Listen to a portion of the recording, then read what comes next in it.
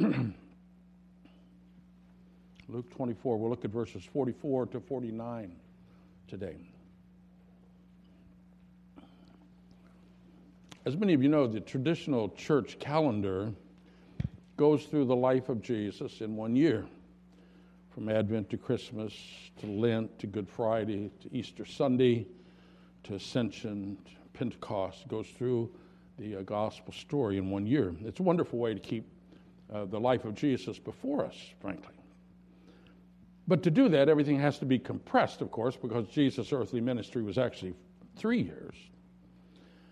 So everything is compressed, except it seems the Easter season. For from the time Jesus rose from the dead until he ascended to the Father was 40 days.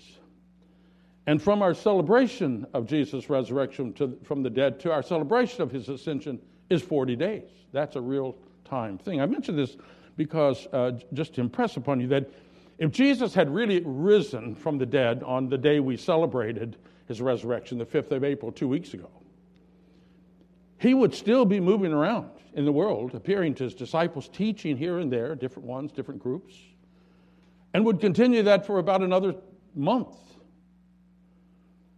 As we saw last week, these are not myths. These things are historical events that happened in real time and space. So this morning I want us to go back to Luke 24, where we were last week.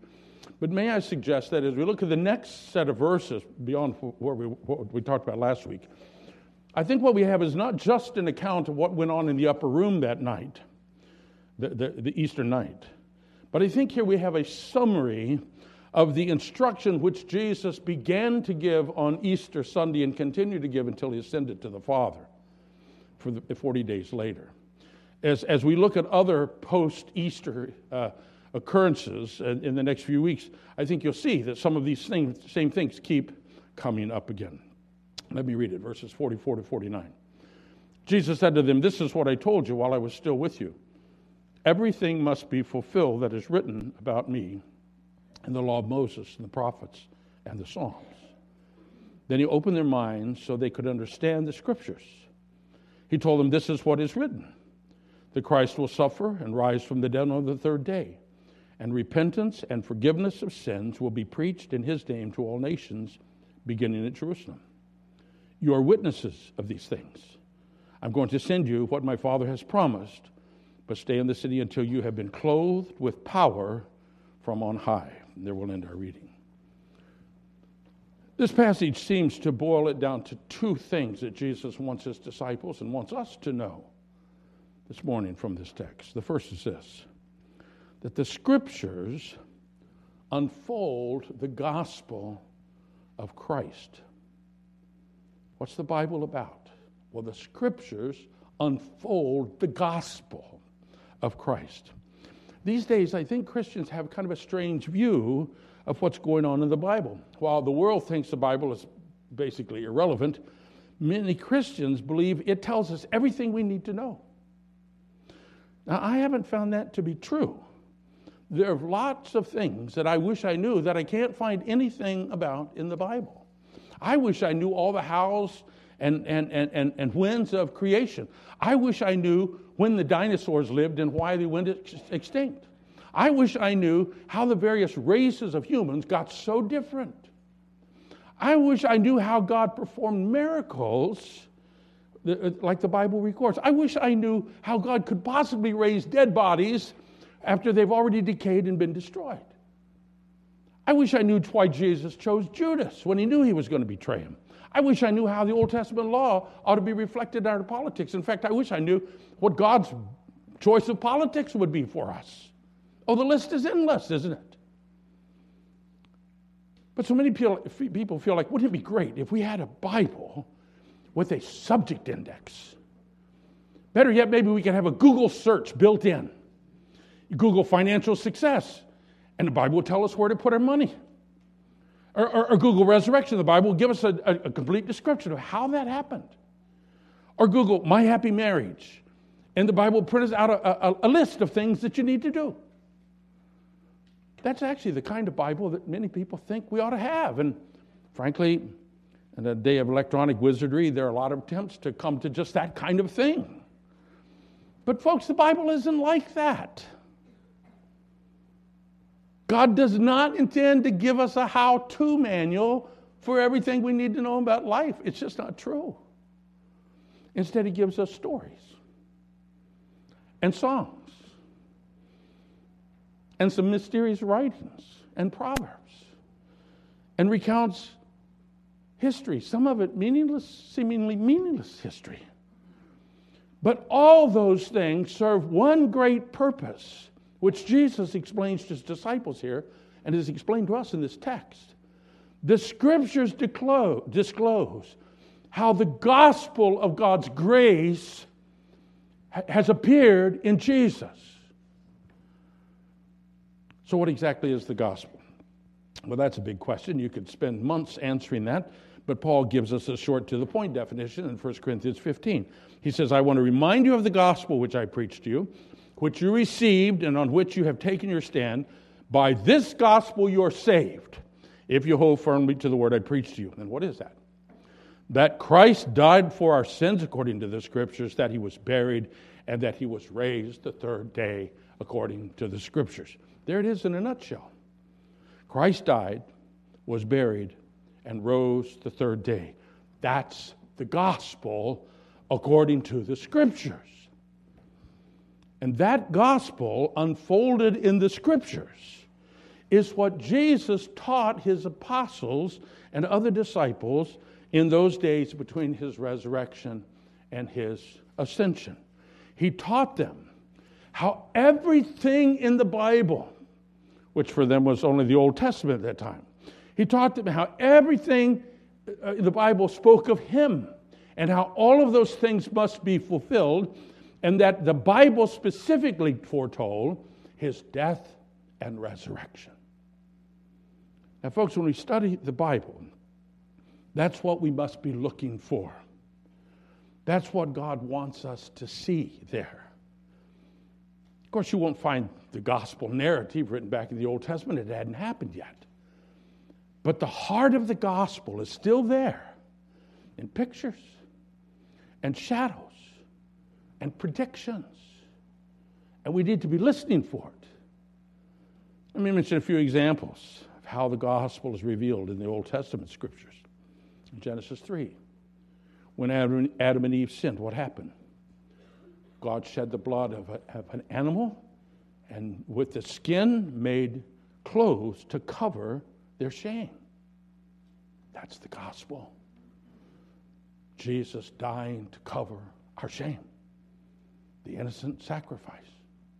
Then God promised that the seed of the woman would crush the head of the serpent while he himself was being wounded. That's the gospel. Jesus, the virgin-born son of the woman, defeated Satan on the cross through his own suffering. Later in Genesis 6, God told Noah to build an ark to save his family from the coming judgment on the world. That's the gospel. Peter tells us the ark was a picture of Christ Jesus, who saves from judgment all who are in him.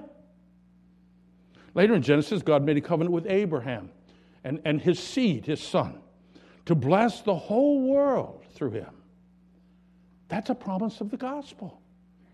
Paul tells us that seed, that son of Abraham, is Christ Jesus, who is now bringing the blessing of salvation to the whole world. Years later, God told Abraham to sacrifice his son Isaac, and Abraham set out to do it. But God provided a substitute in the ram that they found caught in the thicket. Now there's the gospel again. In fact, it's a double picture of Jesus. He is the Son whom the Father did actually sacrifice on the cross, and he is the substitute which God provided in order that Isaac and we might go free. Then in Exodus, when the children of Israel were slaves in Egypt, God delivered them. On the night of the judgment, God told his people to kill a lamb and put the blood on the doorpost over the house. And all those inside the house would be saved when judgment came. That's the gospel again. Jesus is the Passover lamb. 1 Corinthians 5 tells us, by whose blood we are covered and saved and delivered. You see, Jesus' work of salvation is foreshadowed everywhere in the scriptures. We've only picked a few examples, and we're only up into Exodus, the second book. We haven't even mentioned the manna in the wilderness and the water from the rock, the imagery of the tabernacle and temple, the Shekinah glory and the pillar of cloud and fire, the inheritance of the promised land conquered by a man named Joshua, that's the Hebrew spelling of Jesus, the inheritance promises to David, the multiple references of the Messiah in the Psalms, and the prophecies of Isaiah and Hosea and Daniel and Zechariah and others. Make no mistake, the Scriptures unfold the gospel of grace appearing in Jesus. And that's what the risen Savior wants us to understand. So this morning I challenge you. Don't be content until you're seeing the gospel disclosed in the Scripture. Learning Bible stories is a great beginning. But how's God teaching us the gospel in those accounts? Understanding the law is only a start. God gave that law to drive us to Jesus. Even studying prophecy is useless until you see that its fulfillment, that it finds fulfillment in the saving work of Jesus. Do not be content until in your study, you're reading the Scriptures, you're understanding the gospel. I had a classmate at seminary. I think I've told you about him before. His name is Rich Gantz. Grew up an Orthodox Jew. Came to know the Savior after he was a practicing clinical psychologist. Unbelieving, actually. So while the rest of us, then he came to seminary, while the rest of us were trying to learn the Hebrew alphabet, he was having his devotions in his Hebrew Bible. It was interesting to hear him talk about it. He had memorized and studied the Hebrew Bible. He had studied the Hebrew Bible his whole life. He was quite conversant in the Hebrew Bible. But he said when he came to know Christ, he saw Christ on every page. It was there all the time, but he had no eyes to see it. And I fear that we can grow up on Bible stories and grow up on theology lessons and yet read through Messianic prophecies and not see Jesus there. And Jesus in these days, between his resurrection and his ascension, is teaching them, it's all about me, guys. And it's all about the grace of the gospel that's appeared in your day. Well, that's the first thing. The second thing is this. Jesus wants us to understand that God intends to redeem his world. God intends to redeem his world. Can you imagine, some of you do build things for a living. Can you imagine a building project where workers show up day after day and they do the same kinds of tasks and the same kind of tools and they speak in the same kinds of terms, but as you watch this activity going on, you realize these guys are not building according to the same set of plans. They're not trying to build the same thing here. Can you imagine the chaos? Can you imagine the confusion? That problem of differing agendas is a colossal issue in Christ's church today. Among people quoting the same Bible, professing the same faith, meeting this morning for worship, singing the same songs, hearing sermons from pulpits, meeting in buildings with steeples on the top or whatever. In all of that, there's vastly different agendas being pursued. Some think God's agenda is simply to make us all happy and prosperous. That's popular, you know. We all want to be happy and prosperous. Some think, no, God's agenda is the freeing of the oppressed, whatever it takes, legal or not legal, whatever it takes, free the oppressed. Some think God is all about feeding the poor. That's it, just feeding the poor.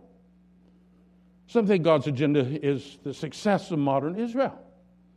So everything that happens in the world needs to be judged by the success of modern Israel. Some think God's concern is to promote American exceptionalism. You'll hear some candidates speak of that quite a bit in the next months. There's no end to the differing competing agendas going on in churches. Well, apparently Jesus foresaw this coming. For in this text, Jesus makes it clear that God's agenda is to redeem his world. Jesus says that in verse 47, repentance and forgiveness of sins will be preached in his name to all nations. What are repentance and forgiveness? That's God's redemptive work in the world. Make no mistake, God's redemption is desperately needed, for alienation destroys this world at every level. Alienation between God and us. Alienation between the races. Alienation between cultures. Alienation between generations.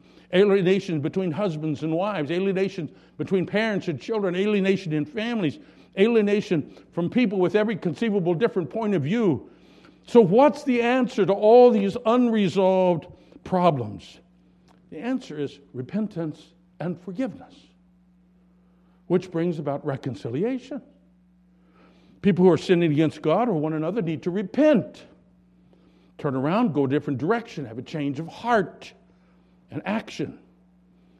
But of course, even if you repent, radically change your direction, you can't undo all the harm that's been done. So someone has to forgive, wipe the slate clean without getting your pound of flesh. Unfortunately, we don't seem to be able to do those things, do we? Even when we wish we could make things right, we wish we could repent and forgive, we trample on our own efforts before they ever get off the ground. But there's good news, folks. God grants repentance. He is able to change the heart, something we can't even begin to do, can't even do for ourselves.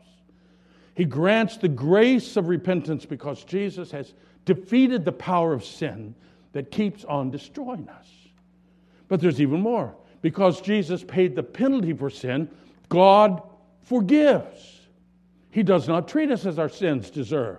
He removes the guilt from us as far as the east is from the west. He so forgives us that he remembers our sin no more. He doesn't use our sins against us.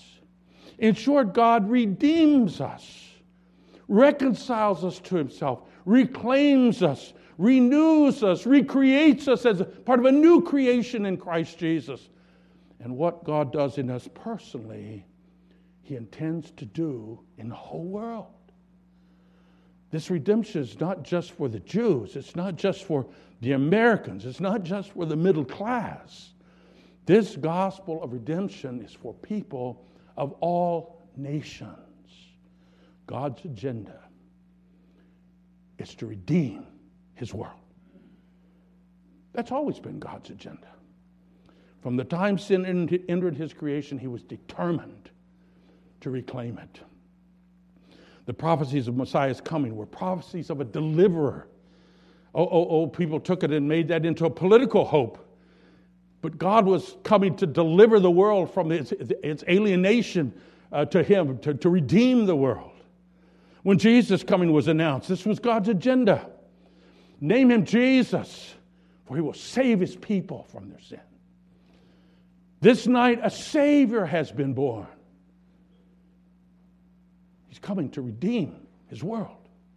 When Jesus began his ministry, he said, this is what I came to do. I have come to give my life a ransom for many. He came to redeem us, to reclaim his world. With many signs and wonders, he pursued the Father's purposes. He drove out demons. He released those who were captive to deformities and diseases. He spoke peace to those who knew only despair. And he voluntarily went to the cross to pay our debt of sin. As the Apostle Paul sums it up, God was reconciling the world to himself in Christ, not counting men's sins against them. Can you imagine? God coming to redeem his rebellious world. That's the agenda Jesus has for his church. In verse 48, he says, you will be witnesses of this. We're not called to be spectators. We're not called to be naysayers. We're not called to be critics. We're called to be witnesses, to tell what we know of the work of Jesus, who suffered and died and rose from the dead. We're to be witnesses who model repentance from our own sin by the grace of God, and forgiveness that extends that grace that we have received to others who don't deserve it any more than we deserved it. Sounds like an impossible task, doesn't it? Yes, it is. But in verse 48, Jesus promised to send His Spirit to empower us. Not to empower us to have financial success, not to empower us to build our own kingdom and lord it over others, but to empower us to be faithful witnesses, empower us to repent, empower us to forgive, for that is still God's agenda, to redeem His world. So I ask you, and I ask myself, is that really our agenda? Is that something we care about? Once Jesus said to His disciples, "Why do you call me Lord, Lord, if you don't do what I say?" In a similar way, we can't claim to know and serve the Lord Jesus if we're not pursuing His agenda of redeeming His world. It's easy to sit in church every Sunday or stand up and preach every Sunday and not really care about this.